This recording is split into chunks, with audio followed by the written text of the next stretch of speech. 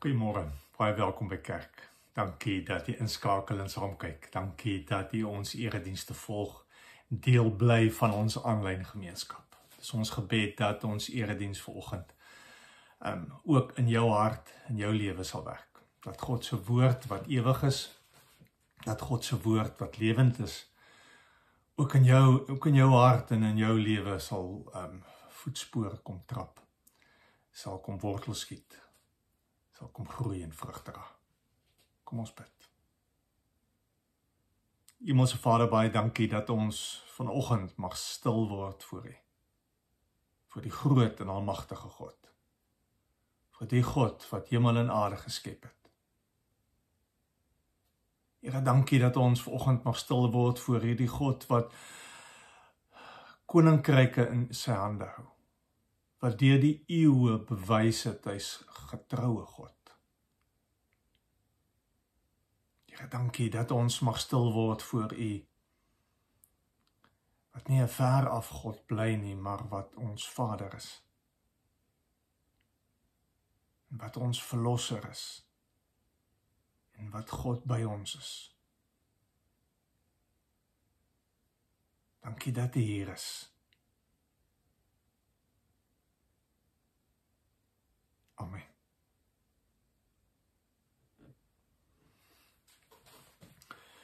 Ek het die klompie Sondae tydens die somervakansie 'n bietjie gelees en gepreek en gesels uit Daniël uit.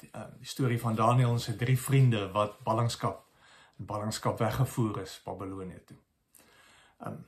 Baie interessante verhaal en die fout wat ons baie keer maak is ons lees die eerste 6 hoofstukke van Daniël, omdat dit vir ons 'n storie vertel van wat met Daniël gebeur en hoe Daniël optree en Daniël se vriende wat in die vuuroond beland en Daniël wat in die leeukuil beland en dan stop ons die storie, want die tweede helfte van die boek vertel van drome en visioene wat Daniël het en dis vir ons so 'n bietjie vreemd en ons verstaan dit nie altyd nie en lees dit nie altyd nie. Ons mis iets van die dieper betekenis van daai laaste paar hoofstukke. Want die eerste 6 hoofstukke van Daniël vertel vir ons van hoe Daniël en sy 3 vriende saamleef met die koningshuise van wat in Babylonië regeer en hoe hulle impak het in die wêreld waarin hulle leef. En hoe ons lees en weer ontdek en aangemoedig word dat daar binne in 'n wêreld waar God nie plek kry nie, plek is vir gelowiges wat God verteenwoordig. Hoe ons 'n rol het om te speel ook in ons dag en in ons tyd. Dat ons nie mag onttrek nie, maar dat ons uitgedaag word soos Daniël en sy vriende om daar te leef, om hier in die wêreld waar ons is 'n verskil te maak.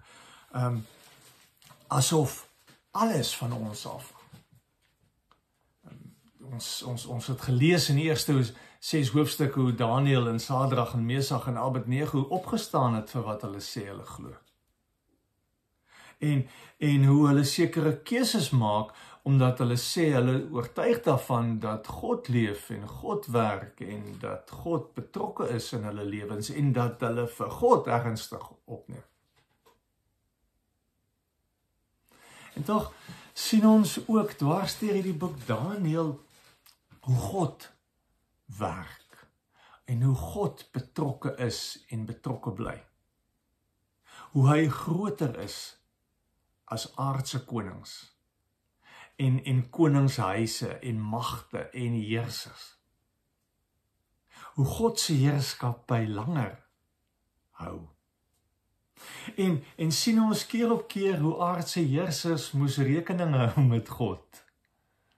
Nebukadnesar het hom erken as God. Darius, Belsasar wou nie, maar moes dan Darius en Kores moes ook erkenning gee aan hierdie God.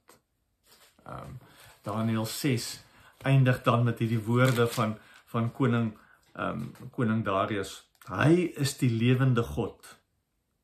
Hy bestaan vir ewig. Sy koninkryk sal nie vernietig word nie. Hy red en bevry. Hy doen tekens en wonders in die hemel en op aarde. Konings het verstaan dat hulle met God moet rekening hou. Wat beteken dit vir ons? Want die tweede helfte van die boek kom Daniël nou met 'n hele klompie visioene en beelde en drome en gesigte. En in die algemeen sê ons altyd dat hierdie drome en visioene is bedoel vir sy wêreld, bedoel vir sy mense, is bedoel vir die omstandighede spesifiek waarin hulle hom bevind. Direk gemik teen die heersers en die koninkryke van sy tyd. Maar ons weet ook dat verhale in die Bybel ook vir ons betekenis het, ook vir ons bedoel is, dat ons ook daaruit kan leer, dat dit ook vir ons waarde het, dat dit ook vandag vir ons lewe binne in ons situasie waarin ons probeer leef binne in ons wêrelde vir ons wil kom wys, maar hier's 'n ander opsie, hier's 'n ander manier hoe ons kan leef. Hier's 'n ander manier hoe ons met God moet rekening hou. In die eerste plek is hierdie drome en visioene wat Daniël gehad het neergeskryf vir sy vir die Jode wat in ballingskap was, maar op 'n volgende vlak vir mense dwars deur die geskiedenis wat verplaas is, wat alleen is, wat onderdruk word, wat probeer om in die vreemde te leef, 'n bestaan te probeer maak onder baie moeilike omstandighede. Dis hoekom die Here soms drome en visioene gee. En dit is daarvan wat Daniël vir ons wil kom vertel. Hy noem 2 belangrike sake wat ek net vandag wil onderstreep. Eerste ene, as julle die Bybels oopmaak, dan sien ons in Daniël 7 hoe hy vertel van 4 diere wat uit die see uitkom. Hy sien die gesig van 4 diere. En dan vreemde diere wat hy nie lekker weet wat maak hy met die diere nie, wat elkeen van hierdie diere verwys na 'n koninkryk wat opeenvolgend is. En dan lees ons in Daniël 7 vers 9. Terwyl ek kyk, is daar trone reggesit. En hy wat ewig lewe het op sy troon gaan sit. Sy klere was so wit soos sneeu, sy hare so skoon wit wol. Sy troon was van 4 vlamme met wiele van vuur. Vuur het uit die troon gestroom en verder gevloei. Duisende der duisende het hom gedien. Miljoene het daar voor hom kom staan. Die hofsitting het begin en die boeke met die aanklagte is oopgemaak. Daniël sê hy sien vir God wat op sy troon sit. Aanvanklik is daar 'n klomp diere wat stryd voer met mekaar. Mense, konings wat stryd voer om te regeer, en dan sien hy vir God wat op sy troon sit. Om die ballinge aan te moedig, om die Israeliete wat in ballingskap weggevoer is, geloof te versterk, sê Daniël, dat ten spyte van al die koningshuise en van al die magte en al die heersers en al hulle kragdade wat hulle probeer uitvoer, God is nog nie klaar nie. God sit op die troon. God hou die geskiedenis in sy hande vas. Hy's groter as die geskiedenis. En vers 10 sê, duisende der duisende het hom gedien, miljoene het daarvoor hom kom staan. Hierdie paar ballingskap moet nooit dink hulle is op hulle eie nie, moet nooit dink dis maar net hulle wat God probeer dien nie. Daar's duisende, daar's letterlik miljoene mense wat God dien. So maklik kan ons dink, dis net ek en my paar gelowige vriende. Dis nie waar nie. Daar's baie mense wat die Here dien. Daar's baie mense wat deur eeue in die geskiedenis aan die Here gehoorsaam was en die Here getrou was. En Daniël sê hy Hy sien God sit op sy troon. En hy hou die geskiedenis in sy hande vas. Hy is nie afhanklik van die mag van aardse heersers nie. Hy's groter. Hy sien die heeltyd die groter prentjie van ons lewens raak. En sy koninkryk sal vir altyd bly staan, sê Daniël. En hierdie prentjie van God wat op sy troon sit agter elke droom en visioen wat Daniël het. Want ons kry te doen met 'n God wat perke stel aan mense se mag en vermoë. Ons kry te doen met 'n God wat die boeke gaan oopmaak en gaan oordeel, en baie keer as ons dit hoor, dan raak ons bietjie bang daaroor, want ons weet ons hele lewe en alles wat ons doen en wie ons is, staan ook opgeskryf in hierdie boeke. Maar die feit dat ons te doen kry met 'n God wat van gaan oordeel, kom sê vir ons, hier is 'n God wat ons lewens in sy hande vashou. Hier is 'n God wat lewe in sy hande vashou. Hier is 'n God wat van alles weet, en baie keer as dit vir ons voel, ons word onregverdig behandel, of niemand vat ons kant nie, God is regverdig. God sal oordeel.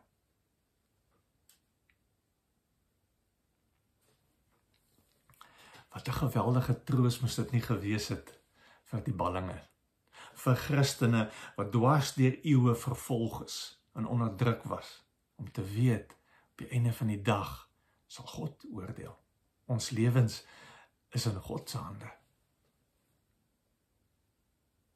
Hy weet wat reg en verkeerd. Hy sal ons saak hanteer. Het is amper asof hier 'n hofsaak besig is om plaas te vind, en God is die regter. En ek vertrou hom met my saak. As jy 'n bietjie verder dink in Johannes, in die evangelie van Johannes, as hy praat oor die Heilige Gees, dan noem hy die Heilige Gees trooster. Die Griekse woord daarvoor is parakletos, wat eintlik beteken die advokaat van my verdediging.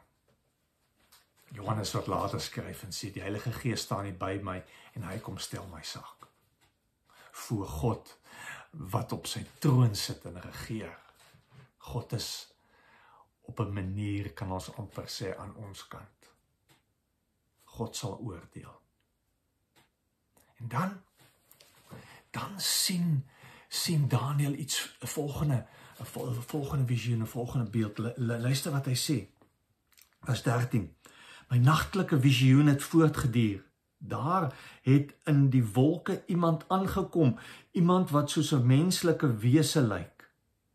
Hy het na hom toe gegaan wat vir ewig is en is voor hom gebring. Aan die menslike wese is die heerskappy en eer en koningskap gegee, sodat al die volke, nasies en taalgroepe hom sou dien. Sy heerskappy is 'n ewige heerskappy. Dit sal nie tot einde gaan nie. Sy koninkryk sal nie ophou nie. Daniël sien vir Jesus, wat vir ewig sal regeer. Ek dink nie ons verstaan altyd wat 'n geweldige impak dit hierdie visioen moes gehad het vir die mense van sy tyd nie. Die voorspelling, die visioen, die droom, die gesig van Jesus wat op pad is, dit wat die Jode vir duisende jare geglo het, is dat daar gaan 'n Messias kom. Daniël sê, ek sien vir Jesus. En hy gaan vir ewig regeer. In die Nuwe Testament leer ons dat Jesus aarde toe kom. Johannes 1 vers 14 sê dat the Son of God became flesh and blood and moved into our neighborhood. Hy het onder ons kom woon. Hy het binne in ons wêreld ingekom. hierdie droom wat Daniël sien was nie net bedoel vir die mense van sy tyd nie, is ook vir ons bedoel, want ons weet, Jesus het in ons wêreld ingekom, Jesus tussen ons kom leef, God kom na ons toe. Ons is nie op ons eie nie. Daarom moet ons altyd onthou, daar is iets meer en iets groter as dit wat ons nou ervaar en beleef. En maak nie saak hoe die mekaar ons wêreld is nie. Ons lewens en ons wêreld is in God se hande. En so maklik kan ons dit mis. En so maklik is ons fokus net nou en hier en probeer ons nou oorleef met die krisisse wat ons nou moet hanteer. Maar hy weet wat dit is. En hy weet presies wat in elkeen van ons se lewens aangaan. Hy is hier. Soos hy by Daniël se 3 vriende in die vuuroond is, soos hy by Daniël in die leeukuil was, soos hy hier by ons.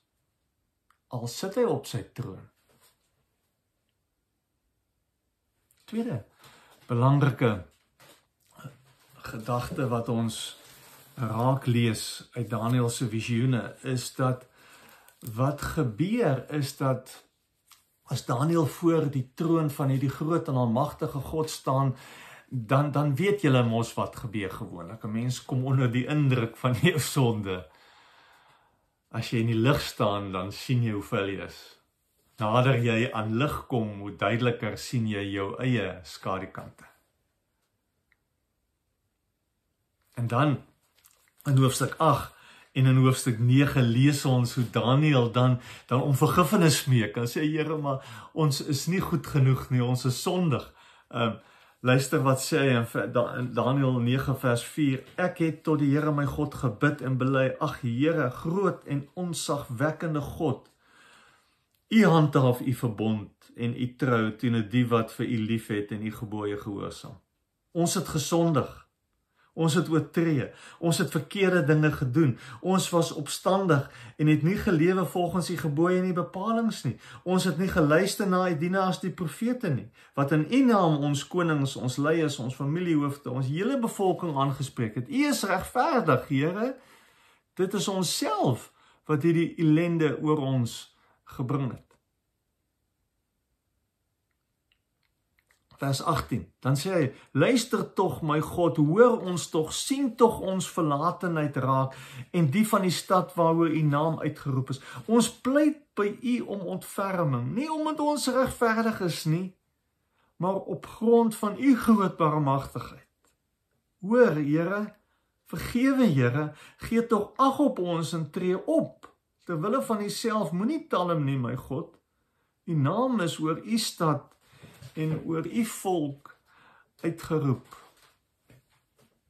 Daniël stort sy hart voor God uit. Daniël kom smeek om vergifnis. Daniël weet baie goed dat nie een van ons 'n kans het nie. Dat nie een van ons regverdig is nie, selfs nie Daniël wat so goed en voorbeeldig geleef het nie. Selfs hy weet dat hy nie 'n kans het nie. Dat ons nooit goed genoeg kan wees nie. En hy stort sy hart voor God uit, vir sy volk, vir sy mense. Oor die krisis waarin hulle is, oor die vernietiging in Jerusalem, oor hulle lewens wat in duie gestort het, oor die onsekerheid wat dit veroorsaak vir hulle pad vorentoe. Oor hulle eie oorlewing wat op die spel is. En die negatiewe impak wat hierdie swaar kry op hulle verhoudings met mekaar en hulle verhoudings met die Here het, en hoe maklik, hy weet mense kan omdraai en sê, maar hoe kon God dit toelaat, as God dan so groot en almagtig is, hoekom doen hy al hierdie goed? Hoekom red hy nie? En God se beste antwoord? God se beste antwoord daaroor kry in vers 20. Luister, terwyl ek nog praat, en bid, en my sonde, en die sonde van my volk, Israel bely en by die Here my God pleit vir sy heilige berg. Terwyl ek nog so aan die bid was, het Gabriël, die man wat ek die vorige keer in die visioen gesien het, by my aangevlieg gekom. Dit was die tyd van die aandoffer. Hy het my kom inlig en vir my gesê, Daniel, ek het gekom om jou deeglik in te lig. Toe jy met jou smeekgebed begin het, is daar 'n antwoord gegee. Luister mooi. Toe jy met jou smeekgebed begin het. En ek het gekom om dit vir jou te vertel, want God het jou lief. Daniel, maak nie saak wat is die chaos in jou lewe nie. Maak nie saak hoeveel keer jy dit gemis het nie. Maak nie saak hoe magteloos jy is nie. Maak nie saak hoe skuldig jy voel nie. Maak nie saak hoeveel keer het jy al dit verkeerd gedoen en dit nie reg gekry nie en was jy nie goed genoeg nie. Hierdie is die werklikheid wat vasstaan. God is lief vir jou. Gabriël sê, toe jy begin bid, het jy nog nie eens al jou klagtes kom neersit nie, jy het nog nie eens kom vergifnis vra nie. Dus die een gedagte wat in die hemel vol is God is lief vir jou. Dis die antwoord. Maak nie saak hoeveel koninkryke maak oorlog nie. Maak nie saak wat 'n moeilike goed jy moet gaan nie. Maak nie saak hoeveel aardse koninkryke, heersers en regerings daar gaan wees nie. Maak nie saak wat 'n bedreiging dit vir jou en jou geloof inhou nie. Maak nie saak hoeveel keer jy sonde doen en verkeerd kies en opstandig is. En nie luister nie.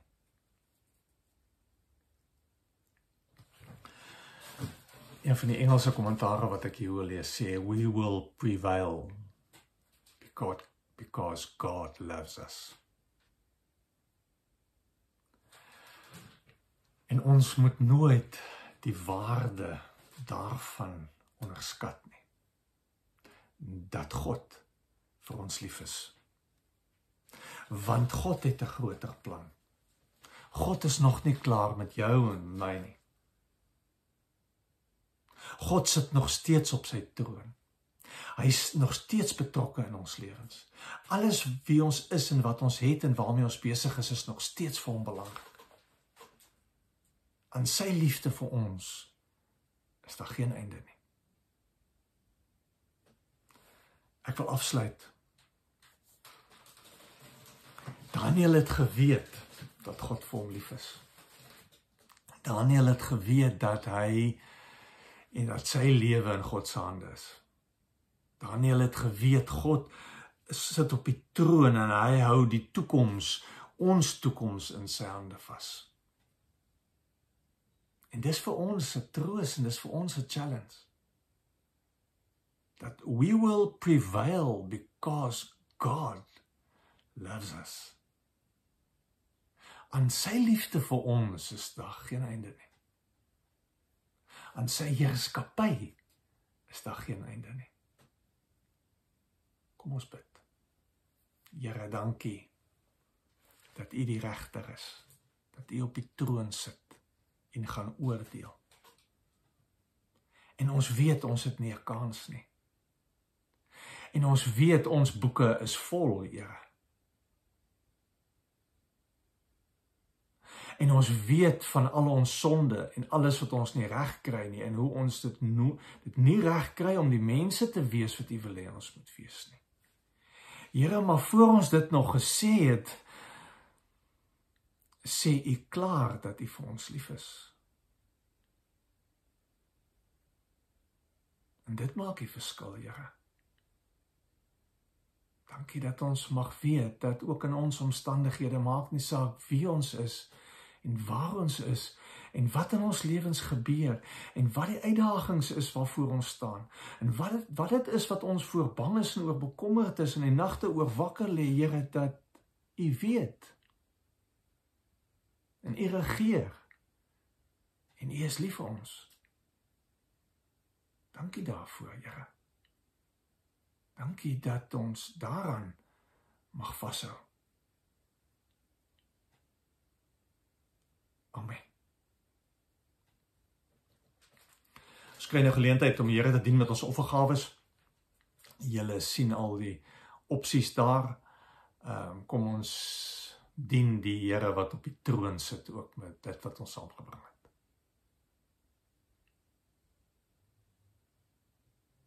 Baie dankie. Mag die Here julle seën. Mag die genade van ons Here Jesus Christus, die liefde van God ons Vader en die gemeenskap van sy Heilige Gees by elkeen van julle wees. Amen.